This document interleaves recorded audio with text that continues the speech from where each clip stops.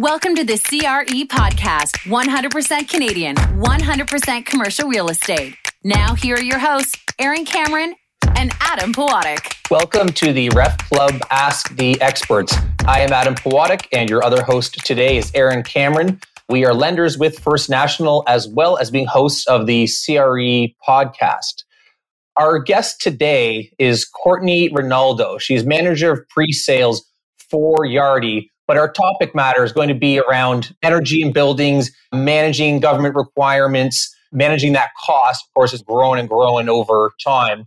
And nobody better suited to speak to it than Courtney. She's been at it for 20 years in this sector. The changes she's seen, I imagine, are extraordinary from the first days of her introduction to this line of work.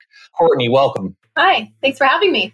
So we're going to do a dual purpose intro here. Typically, we like to get the background of the person we're speaking to just so we understand where they're coming from. But yours in particular, given what we're discussing today, being energy management in buildings, I imagine will weave in nicely, given the 20-year history. So if you can, please share your background with us and also what the lay of the land was when you first started in the energy sector. Yeah, sure. So as you mentioned, I've been in this world for about 20 years. I actually happened upon it, I guess you could say. I was a young, fresh in college, 19-year-old looking for my first job outside of retail, I guess you could say, and happened upon a company that was doing this strange utility billing thing. And I remember sitting, waiting for my interview, looking at the pamphlets they had in their office and seeing all this talk of submeters and energy and all of this stuff. And I thought this was almost like a made up thing. I didn't even realize that it was like an actual career and focus in the world at the time. Fast forward 20 years and a lot has changed since that time frame.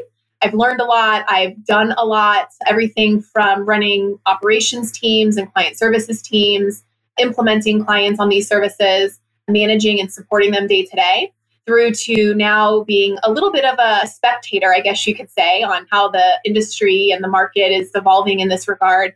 But it's been really exciting. I think that if anything is going to change the world, so to speak, when it comes to usage and pollution and all of those things, energy is definitely an area that we should be focusing on. And it seems to be becoming a much more understood area of the industry, an area that people are much more focused on from a operations perspective and efficiency perspective.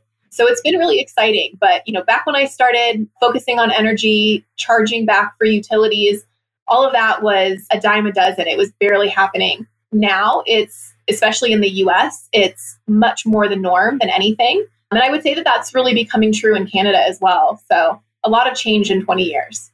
Yeah, no, I can't imagine.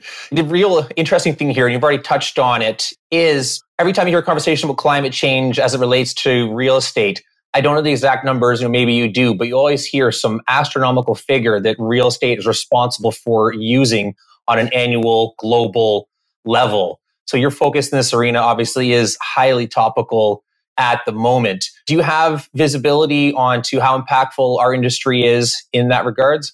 Yeah, you're definitely right. It's hugely impactful. I think the last numbers that I heard were something in the realm of like 60 to 70% of all usage for electricity, gas, etc., is within our market and our vertical. So it's definitely something that we should be focusing on.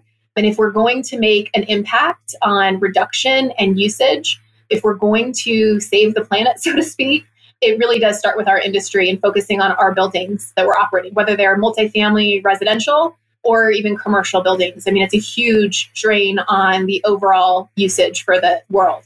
Courtney, I think this is an interesting topic that I think a lot of our viewers, listeners will be really interested in. For my own sake, maybe let's just set some foundation for the conversation then. If you go back 20 years, clearly there wasn't a lot of visibility on, environmental impacts. I know, of course, climate change was a thing back then, but it hasn't really picked up the mainstream common, what's what I'm looking for. It's now clearly prevalent in everybody's minds. What was it like 20 years ago? And maybe just talk through what changes you've seen up to this point, and then let's maybe then turn forwards and look at what we need to continue to do and how we can do it. Sure. Yeah. So 20 years ago, the way I kind of entered into the market was on utility billing, kind of the recovery side of utility expense. It was very new. It was very fresh. It was primarily focused in the US for mobile home parks, manufactured housing type communities, and some multifamily buildings. But it was really just all about the money, right? Expense and recovering what can be millions of dollars for a building owner or operator a year. And so it was really focused there. Benchmarking and sort of the concept of analyzing usage, reduction, sustainability, conservation, those topics just really weren't at the forefront of anybody's thoughts or even the services that were being offered at the time. I would say about 10 years or so, not even 10 years, maybe 6 or so years after I first got into the industry, we started seeing kind of a shift a little bit, starting to focus on visibility and data and what you can get from existing systems, but also just the utility bills that you're getting from your utility providers on a monthly basis. And a new service sort of entered the market, utility invoice processing or utility expense management. You kind of hear it called different things, but it was all focused on receiving utility invoices, capturing data off of them, and then using that for analysis, for benchmarking, to be able to track the effectiveness of sustainability projects. But it was very uncommon, and it took some time to really gain some momentum, I would say. In the last 10 years or so, things have really evolved further, really where we are now taking that data and doing things beneficial with it. As we'll talk about some today, benchmarking and Energy Star benchmarking requirements, GRESB requirements, LEED certifications, all of that has really started blossoming in the last decade or so.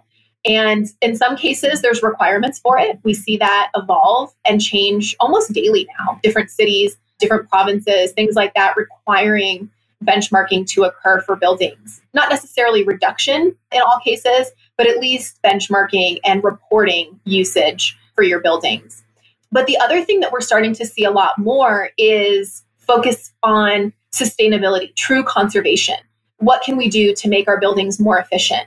Is it time to replace those inefficient windows and create better energy efficiency within the building? Do we need to change out our lighting to LED? Does changing to low flow shower heads and low flow toilets really make a difference in our consumption? And so we're seeing a lot more of that. I would say maybe 5 years or so ago in the US, maybe even a little bit longer, there was a lot of incentives being provided to clients and properties to invest in some of these things, right?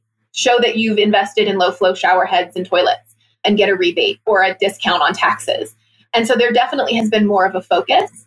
On the commercial side and in the commercial sector, we now see buildings from the ground up construction really focused on efficiency, using sustainable materials, all things that benefit the environment, reduce usage, reduce our carbon footprint overall. So that's a huge thing. And we see the products and the services that are being provided in the industry evolve to kind of match that focus and need. Everything from, again, visibility and sustainability tracking, all the way through to advanced systems that help to manage the operations of a building, tapping into their BMS and BAS systems to create efficiencies in their operations while keeping tenants calm, reducing comfort calls for tenants and such. So it really is something that is evolving quite substantially. If you think of like that single family home type situation, who this day and age doesn't have a smart thermostat or smart locks in their house, right? Most of us are setting up schedules, managing our energy, whether it's just to reduce your bill or to be more efficient in how you're using energy or utilities in general. So a huge evolution. And I expect this to only evolve and change, especially as benchmarking requirements become more prevalent and the requirements to meet the need, so to speak, are very specific, right? You must have a building that works as efficiently as X. You need to have an Energy Star score of Y or show this type of improvement over the next year, 2 years, 5 years. So I think that we're going to see a lot in this space, even in the next 3 to 5 years, but tons of change in the last 20 years for sure. Yeah, sounds like it. We're going to get into some of the incentives. And, I think every government, most governments anyway around the world have set targets and are looking for ways to incent. I think, I can't remember the number, but a significant amount of inefficiency exists in the commercial real estate community. Maybe just give an example. If you think about, particularly in Canada, I'm sure it's true in the US as well, where Courtney is, the whole country is dotted with 1960s era apartment buildings that were set up with just, single line utilities, and the landlord just pays the bill once a month. And you've got tenants that aren't incented to be efficient in their utility use, right? If it's really hot in the building, or even if they have their own access to controlling their temperatures, it may be pump the heat, open the window, and there's no real incentive for our tenants. Just for those that maybe not have captured it, I think Courtney was talking about her entrance into this industry was through the submetering of those units. Am I correct? So you're submeting those apartment units. Now all of a sudden that tenant is responsible for paying that bill. And so when they realize opening the window in the middle of the winter and pumping the heat is not an efficient use of your resources because you got to pay for it, it changes the way that those residents use their energy. And I think that the same is true in commercial, right, Courtney? Maybe let's just talk through that a little bit, different asset classes. I think apartments is easy for everyone to visualize, right? If the person is paying for their utility bills, they're going to be conscious of how much it costs, how much energy they're using. In the commercial space, it's kind of a similar problem, right? At times, it's paid by the landlord. I know it's recovered typically through sort of a triple net lease, typical, but they only see it on an annual basis. They're not necessarily seeing that month-to-month cost. Are you seeing a change in that community, in that space, whether it's industrial or office, just to incent the users to be more energy efficient? Multifamily utility billing and charging back has been around for around 25 years or so.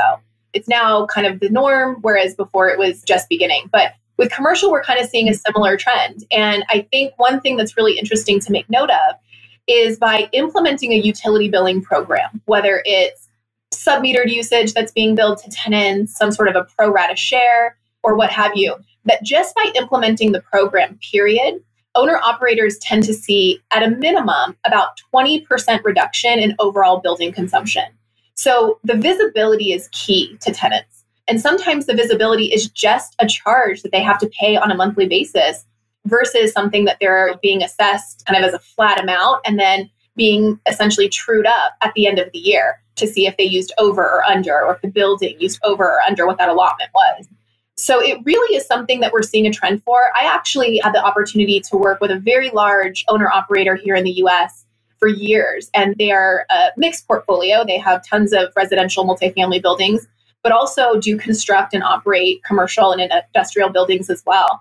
And they really made it kind of a standard to require, either through the lease with the tenant, that a submeter be installed in their space prior to occupancy, or they would, by default, include it as an expense in the lease and stipulate that you would, in fact, be billed for your individual space's usage. And they made that a consistent thing across their portfolio. And they had millions upon millions of square feet, hundreds of millions of square feet of commercial and industrial space, and hundreds upon hundreds of units of spaces that were being leased to tenants. But they made it a norm. And as a result, they had some of the highest efficiency buildings in the country. And their tenants were some of the ones that, interestingly enough, were some of the longest occupancies that we see in the industry. Of course, when you're signing commercial leases, you expect to get 5, 7, 10 years, but you may or may not renew after that period of time. They were actually seeing lots of leases being executed for longer periods up front, but then their prevalency of renewals were also increased. So not only did they get the experience and the benefit of reducing usage and providing that visibility for the tenants, but it was also increasing the length of stay of their tenants, which I think was a really interesting byproduct. And now you're talking the language of investment. And of course, that gets people excited for those kind of indirect benefits that you wouldn't immediately think of.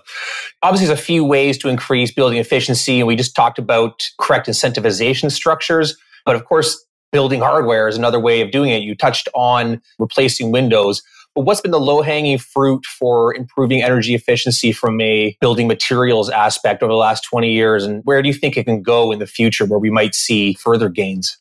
Yeah, that's a great question. I think, like you said, low-hanging fruit are some of the easiest things to do and sometimes the lowest investments. If you don't already have low-flow toilets, shower heads, if applicable, and things installed, that's definitely an easy entry point and some significant savings up front. Same thing with lighting and LED retrofits. One thing to keep in mind with the LED retrofits, which I was actually talking to a client just the other day about this, they put a huge investment up front, completely retrofitted their building, but there's different settings with lighting, right? The brightest lighting, adjustable, things like that. And so in a year's time after the retrofit and upgrading the lighting, they didn't see the reduction in usage that they expected. They actually saw, in some cases, not necessarily an increase, but kind of a plateau.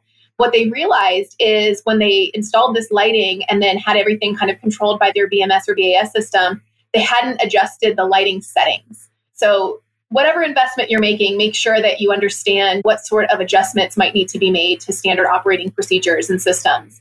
Some of the other things that I think are not always thought about, if it's working, if a space is somewhat cool in the summer and warm in the winter, you don't necessarily think about some of the basics when it comes to HVAC systems and chiller plants. I think we all understand, if you have a car, you have to change the oil. When you have these systems, they require maintenance and upkeep, and keeping on top of those systems, ensuring that they are getting the service in whatever schedule is appropriate for that equipment is a huge impact and can really reduce overall consumption of a building and waste, which is really what we're focused on here, right? The next piece, which starts kind of ticking up in the investment ladder, is windows, especially in older buildings. And if you think about a building, sometimes you don't necessarily even have to completely change out the windows in every section of the building. Sometimes it's thinking about what portion of the building is getting the most sun directly on it, what portion is shaded the most. Units in the middle, in middle floors, things like that aren't necessarily going to be where you're losing or wasting a lot of energy. End units, corner units, units that get a ton of sun or a ton of shade. Those are really great places to focus investments in and start a project if you don't have the time, money, or just not ready to invest in that type of a change. But those are all some things that are based on where you're focused and what level of investment you can make, all easy ways of jumping in. And the last thing I would say is identifying which buildings need these types of changes, which buildings you have that maybe are not running as efficiently as they should be. All starts with visibility and data. And so if you don't have an energy management strategy in place today, meaning gathering data off of your utility invoices, pulling data if you have it from your BMS or BAS systems and analyzing it, whether it's a manual process or you have a system or a solution in place that allows you to sort of manage by exception. These are really important things, and they help to focus your investments into the appropriate places and also help you to see the ROI. So before you start even changing out the lighting or replacing windows, I would definitely say make sure that you have an energy strategy in place and that data is something that you have available to you, which is these days quite an easy thing to get. Courtney, what's BAS and BMS stand for? Good question. So BAS, BMS, those are basically your building automation systems. So larger, commercial buildings typically run off of these like main brain type systems, right? That control airflow and temperature and static pressure and all of these things that control how efficiently a building's working, how hot or cold the space is. And they're basically the brain of any large building. They don't necessarily exist in every building, especially older buildings don't always have them.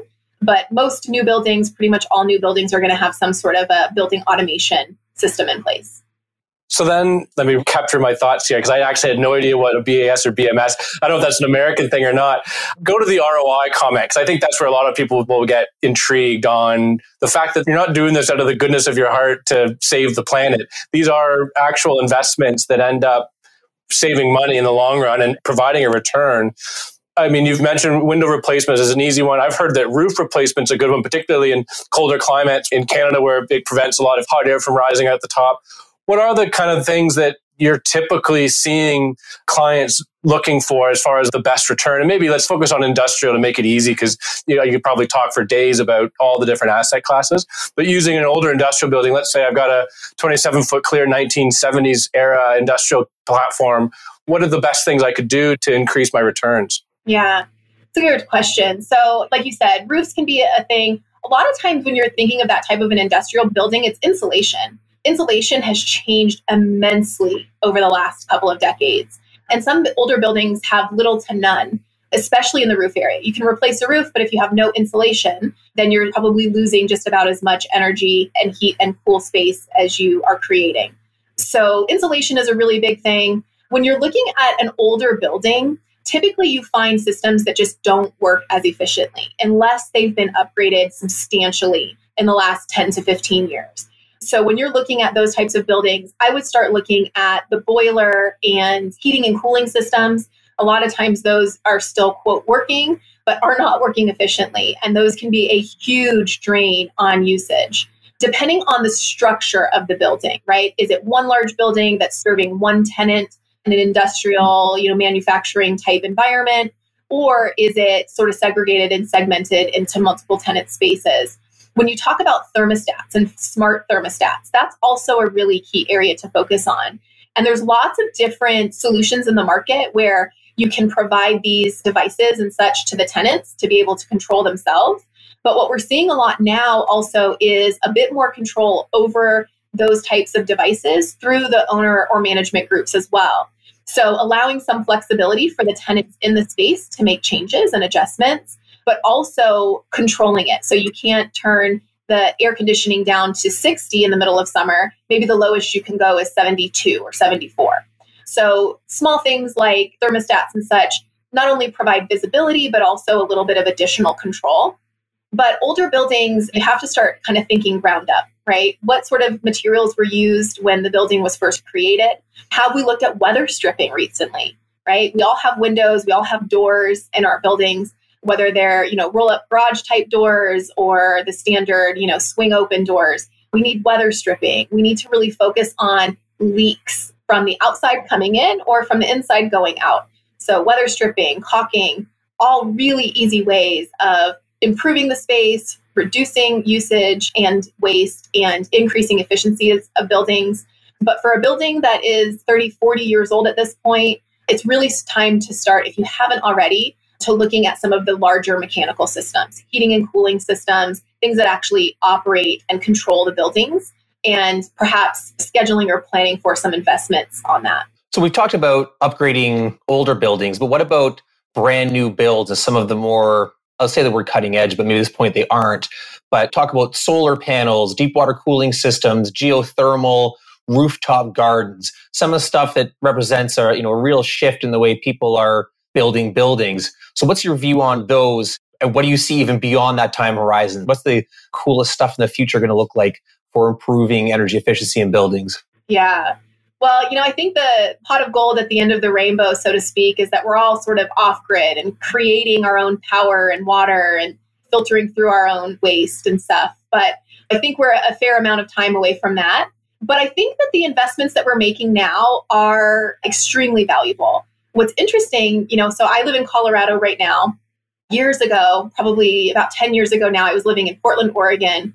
And there's huge areas of redevelopment and sort of revitalization there. And one area was doing exactly what you just stipulated, putting in these extremely efficient, sustainable buildings, LEED certified right out of the gate, have these really unique leases in place that we're talking about tenant commitment and responsibility up front versus what it looks like through the term of their lease, and really focused on sustainability, efficiency, recycling. I mean, these buildings were just any sort of new innovation that you could think of were installed. And the tenants were paying a premium for it. And it sounded and seemed crazy 10 years ago. Sort of cool, right? You have that rooftop garden, you're generating your own power, you're filtering your own water, whatever that might be. Those are really amazing things on paper. But what sort of benefits are you actually seeing? And you fast forward now 10 years to the same street, the same area in Portland, Oregon, and you cannot rent a space in this area because the whole area is just so extremely focused on conservation and reducing waste and usage that it is getting a premium, not only for the spaces, but these tenants that are in these buildings will not leave. So while I think that the effectiveness and efficiencies gained with these brand new buildings with this amazing technology going into them is fantastic, it's sort of like one of those interesting things, like I mentioned earlier, where the byproduct of it is not what you would necessarily expect. You now become kind of a sought after property and one that your tenants don't typically want to move from because there's so much benefit and there's so much control that they have over sort of the outcome of their business and what they're operating from a consumption and a usage perspective. So I think that people and the industry as a whole are becoming more sophisticated. We definitely have tenants and residents, depending on which side of the street you're on, that are seeking out these types of properties. In some cases, it's a requirement, not a nice to have type situation. So while the investments may be relatively steep up front, the ongoing benefits and the ROI that you're getting from these investments are huge, not only for your business, but at the end of the day, also for our world and our environment. I mean, that's a good segue, Courtney, maybe to the next line of questioning, because we're kind of tiptoeing around just the ESG concept and define that however you'd like. But every organization now has an ESG strategy. They have it embedded in their policies. It's now getting tied to green bonds and cost of capital, whether you're a landlord or a tenant. Being able to say that you're in a LEED Platinum building or a GRESB certified building or STAR, whatever the incentive may be. And maybe let's go there. When we talk through GRESB, what it means, what it stands for, what their angle is versus LEEDs versus STAR. I mean, there's so many of them. Are there ones that stand out? Are there others that are better than others? I mean, what's the approach? Because I get confused by it, quite frankly. I think the message when it comes to ESG and benchmarking in general is that there's sort of a different flavor, so to speak, for everyone. And the most prevalent, the most commonly known and understood benchmarking solution out there and or requirement is Energy Star, right? Who hasn't gone to a hardware store and seen on a new refrigerator or a new washing machine or whatever it is that they're looking for, those little Energy Star blue stickers? It's a commonly known and understood sort of recognized logo. Not everybody really understands what it means. And when it comes to Energy Star benchmarking, or benchmarking in general, that still is sort of a unknown for a lot of people and a lot of organizations. But benchmarking as a whole is really focused on data, understanding the usage of a building, understanding what is normal for the type of asset that you're operating and what is abnormal. And what we're seeing in the US and Canada is a huge expansion of the requirements for benchmarking. It could be specific to something like Energy Star. In Ontario, we have a EWRB that's required, basically an Energy Star benchmarking requirement. But basically, you're taking a lot of data for your buildings, typically from your utility invoices or the utility providers that support your building specifically, and populating that into a website or submitting it through an annual report like with GRESB. But it's providing data about what is our usage like and what type of building do we have. So part of the setup with these benchmarking solutions and with ESG is understanding how your building operates, what sort of systems you're running. Do you have a chiller plant? Are you running HVAC systems? Are you a mixed use building, commercial, industrial, office space, multifamily, right? There's different usage types. And the various organizations that run these programs are basically creating benchmarks with all of the data that's being submitted and establishing essentially baselines for what is normal versus abnormal type usage. And like with Energy Star, you get a score, 0 to 100 essentially, and closer to 100, just like when you're in school or university, the better, right? And that's kind of a big focus. BOMA Best is really prevalent in Toronto. Energy Star is sort of expanding throughout Canada as well as the US. And as I mentioned, EWRB is a mandate in Ontario. What we're seeing is that most states, provinces, et cetera, are starting to roll out these requirements. They typically provide a little bit of notice. So they'll communicate something like, in the next 3 years, you're going to be required, if you are 100,000 square feet or more, in this type of a building, to submit your energy usage data and the statistics and details surrounding your buildings. Initially, a lot of times we see that this is just a requirement to submit the information. But what we tend to find over time is that the requirement then evolves to where you actually have to have a reduction in usage and show increased efficiency with your buildings. And in some areas, like here in the US and New York, there's actually really steep penalties for either A, not submitting your data at all, or B, not being within what is considered the normal range for your building type. So there's a lot of incentives, not necessarily money or rebates coming to owners and operators with the benchmarking goals in mind, but more so on the penalty side. If you are not benchmarking when there's a requirement, there's a penalty. If you are benchmarking and submitting, but you aren't meeting the appropriate levels or guidelines for your building type and asset class, then there can be penalties. So we see this expanding and developing all the time, just from a regulation and regulatory requirement. Is one submission type better than the other? I wouldn't say necessarily, no. There's different kind of industry standards and requirements. I think everybody loves to have, I'm a Energy Star Premier building or a LEED Platinum building.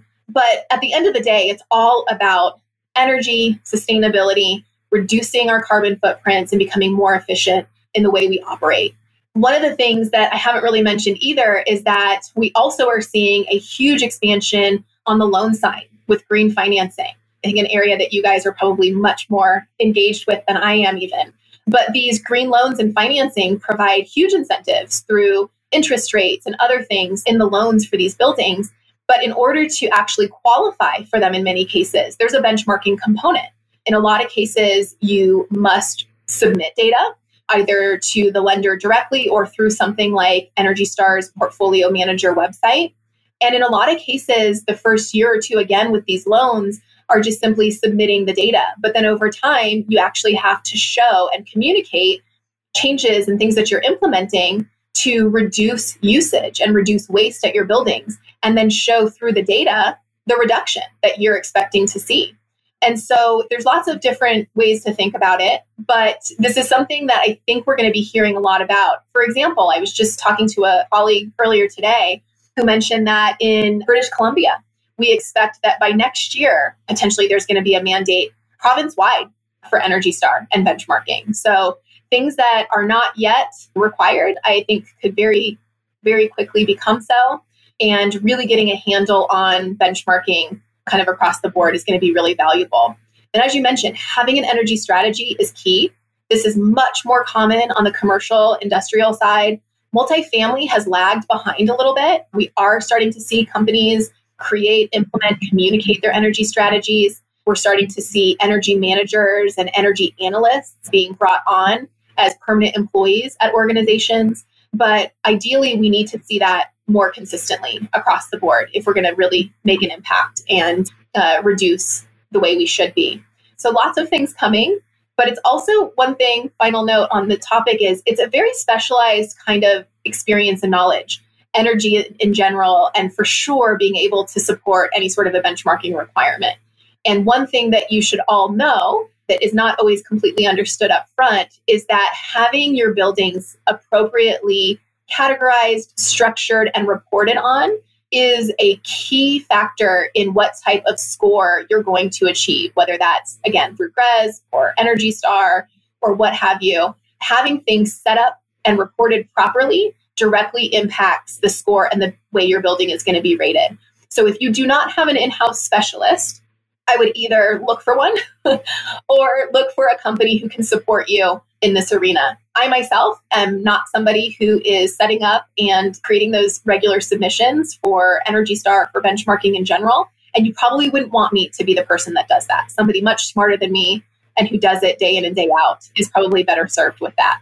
Courtney, I think you're being modest, but I do appreciate the candor. Courtney, clearly there's a lot of reasons why people should be paying attention to the energy profile of their building, whether that's regulatory, whether that's chasing incentives, whether it's an economic reason. And as you just touched upon, people, even if they aren't paying attention to it now, will be forced to over the coming years. So let's talk a little bit about the Yardi platform and how you manage that aspect of a building's performance. I mean, obviously, Yardi's got a very comprehensive software package for building owners, but can you focus in just on the energy relevant aspect of it and what you're doing to make this easier for owners? Absolutely. Yeah. So I think one of the things that's really unique about Yardi and what we're doing in this space is that we're really kind of a one-stop shop. And we're completely built in for Yardi Voyager customers. So if you are running a Yardi system, then energy solutions through Yardi should be almost a no-brainer. It's built completely into your system, full visibility, full transparency, whether that's on the invoice and utility invoice processing side, all the way through to full automation with your building automation or building management systems, those BAS or BMS systems. So it's a really comprehensive solution. Yardi does not offer software for this. So we're not going to offer you a product that then you have to, again, be an experienced, skilled energy professional in order to use. It is something that is supported start to finish, whether it's setting up of these services, managing of them day to day, month to month, or even supporting you during, for benchmarking purposes, annual submission. So very comprehensive, supports you A to Z. And it can also help, I don't know if prevent is the right word, but prevent you from having to add staff to support this type of a need within an organization. So you can outsource this to experts who know the industry, who know these products and services, and really will work as an extension of your organization, but you don't have to pay their salary, right? So there's sort of a benefit there. Yardi does support the most basic of energy management needs, all the way from invoice processing and data gathering through to recovery and billing back tenants or residents. But we also offer very sophisticated advanced solutions. Just entering into the space, gathering data, doing recovery where applicable can already make an impact on the usage and the waste that you're experiencing at a building or a property. Getting into some of the more advanced solutions like our occupant engagement dashboards or meter insights where you get real-time data and can present it. Again, visibility is key. If you don't know, you can't make changes. So providing that data to your tenants is really important, and systems. We also have systems, as I mentioned a little bit ago, kind of reference to them, that can actually work alongside your building automation or building management systems, those BAS and BMS systems, actually looking at how they're working today, notifying you of faults, notifying you of potential issues with the system and the way the building is operating, but also helping to run those buildings in a way. We have a more advanced solution that really focuses on helping to look at your building in almost like 30-second increments, looking at fan speed, air pressure and temperature, things like that, to really make sure that your buildings are working efficiently without sacrificing tenant comfort. So whether you need the most basic of support in gathering data from your utility invoices, getting it pulled together and submitted through Energy Star or other benchmarking requirements, all the way through to the really advanced systems that help to actually operate and manage your building operation systems, Yardi really is kind of a one-stop shop. And remember, it's all built into your system. So one interface, one place to go for data. And we really have kind of built our platform on the type of focus and strategy of manage utilities by exception. If you have pages upon pages and spreadsheets upon spreadsheets of data, unless you have somebody who's specifically designated and focused on energy management and sustainability, that data is probably just going to go unused. Even if you have that person, if there's too much data and there isn't enough focus on areas that need attention, they can get bogged down and not see things that actually need somebody to drill into a little bit more deeply. So we've really kind of structured the way our systems work on this manage by exception principle. So alerting your teams and staff to items that are happening now or have happened recently so that you can dive in, make changes, and control usage and expense before it gets out of control. So very comprehensive solution. I could probably talk about that topic for another couple hours, but I think that gives you a little taste. Unfortunately, we've only got about 8 more minutes, so we'll have to keep going. I have more of a personal question, Courtney. As you're going through this role, and I think you said you're pre-sales manager, so you're getting engaged with clients, or maybe you've got a sales force that you're working with. How often do you come across real estate owners that go, yeah, no, I'm just not interested? And how frustrated does that make you? Because we've been just talking to you for the last 45 minutes. Clearly, it's something you're very passionate about. I didn't need to be convinced. Like, I knew that this is something that we just have to be focused on. It's not like, again, like I mentioned before, we're not doing this out of the goodness of our hearts. It truly is a way to increase your yield. So it seems like a no-brainer. But you must come across the owners that go, nah, that's not for me. How frustrated does it make you? And how do you combat that? What's the next layer of, no, I'm going to change your mind? Yeah, so I do. In my role now, I talk to clients every single day. And I would say almost 50% of what I'm talking with clients about are energy solutions in general. I would have to say almost, in a very positive way, I don't encounter a lot of clients these days that are saying they don't care about energy management or they don't care about the usage or waste at their buildings. That has definitely been a trend that has changed. I do still encounter it from time to time, but I would say that in most cases, it's lack of experience or education on the topic. It's not a general distaste or I don't care about this space.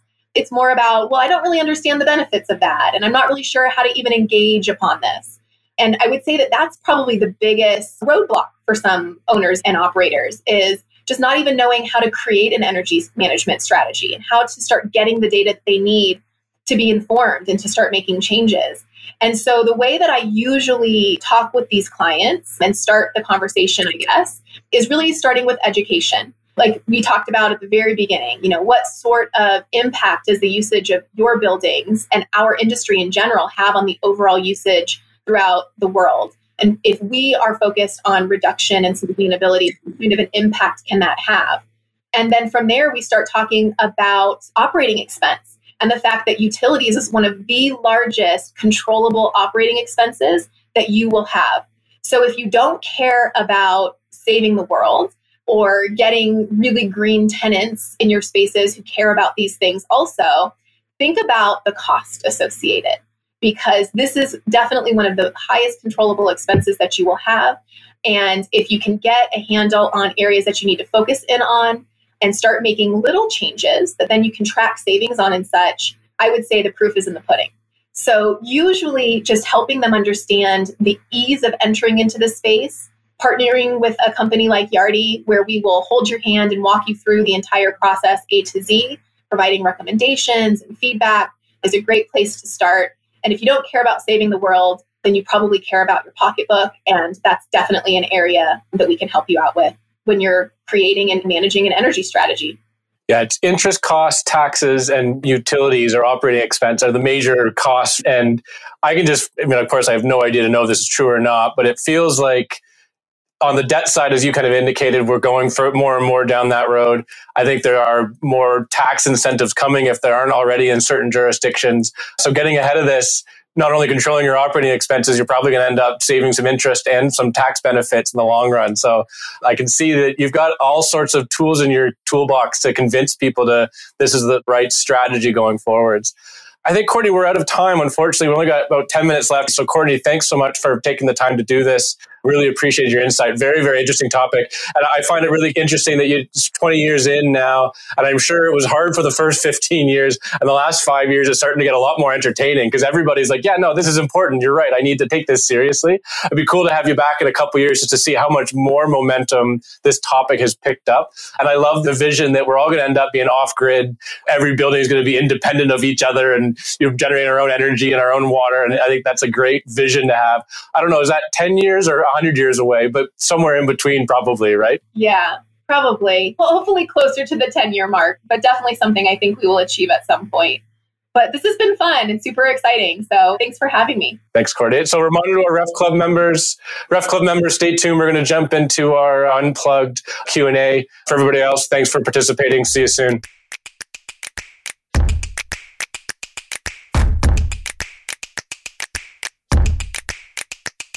Welcome to the Commercial Real Estate Podcast after show where Aaron and I discuss the conversation that just went down. Anytime, Aaron, that we get a topic that we have not covered in a meaningful way, not that I don't like talking about cap rates and supply chains and things like that, but we do, or return to office or any of that, but we do talk about it quite a bit. Anytime we get fresh meat in terms of content, I quite like it. And this would fall in that category. We've not done a deep dive on energy management in buildings. And I thought we had a great guest for it. I mean, she definitely is knowledgeable, 20 plus years in the biz. So I thought it was pretty interesting. I mean, it triggered a couple of memories for me from previous times energy had come up. And the one I'm going to reference specifically, not to slight our partner, the real estate forums. This has not been a slight for them. It's just the reality of the situation at the time. I remember being at a forum in the prairies, either Winnipeg or Saskatchewan, I can't remember which. And it's about 2013. And there's a panel talking about who cares about greening buildings. And the panel basically said that unless you're a top 100 blue chip company with a very public image to worry about, that tenants just do not care about that in regards to a building. And that was 2013, so it is a while ago, but it's not like we're talking about something from the 50s. That was, probably within a whole bunch of our listeners, working lifetime. And so it is interesting to see like such a shift in a relatively short period of time. Well, and even just use the term ESG. Like, I don't think I need to define what ESG is anymore versus like just maybe 2 years ago when you said the words ESG or the letters ESG, you'd have to say, and that stands for environmental, social, and governance. And it's a thing that's coming through sort of, policies and that. And, now it's just, it's no longer just something you have to build a policy for, shelve it. It's something that, you have to walk the walk, talk the talk, so to speak. And this follows, it's the exact same thing as you're indicating. One of the things that I found interesting, and it maybe just, I thought was curious, or I guess not curious, but just one of the benefits sometimes of having sort of an American perspective is that at times I feel like, it's always that old adage that they're 10 years ahead of us. And I don't know if that's always true in certain areas, but it felt like when she was talking about clients that she deals with and just working with their buildings, she kept saying BMS and BAS. And I think at some point you and I were like, hey, hold on. That's clearly not something and maybe you and I as lenders were just ignorant to it, and our owner operator listeners are fully familiar with it, but it doesn't feel like it, right? Like that they've more integrated technology where it's more about automation of your systems in the US now than it is yet in Canada. And maybe I'm wrong. Maybe I'm just reading the tea leaves wrong, but very curious that, what she was talking about was just there's really simple ways to program or improve the software that runs your buildings to save money, right? And it's whether it's, parking lot lights being dimmer at night when no cars are in the parking lot, or lights turning on as people walk through the building, or whatever it may be, right? There's ways to really enhance the operations of your building through software automation. I thought that was a really interesting angle. Well, and given where cap rates have been, pretty universally across the country for the last number of years, you don't just squeak out that much more NOI to have a dramatic effect on the overall value of your building. Especially if, it's great if you bought a building 50 years ago and it's just, spewing out cash. But if you're buying a building now in a low cap rate environment, you've really got to work to get the, every dollar you can out of it so you get a respectable return.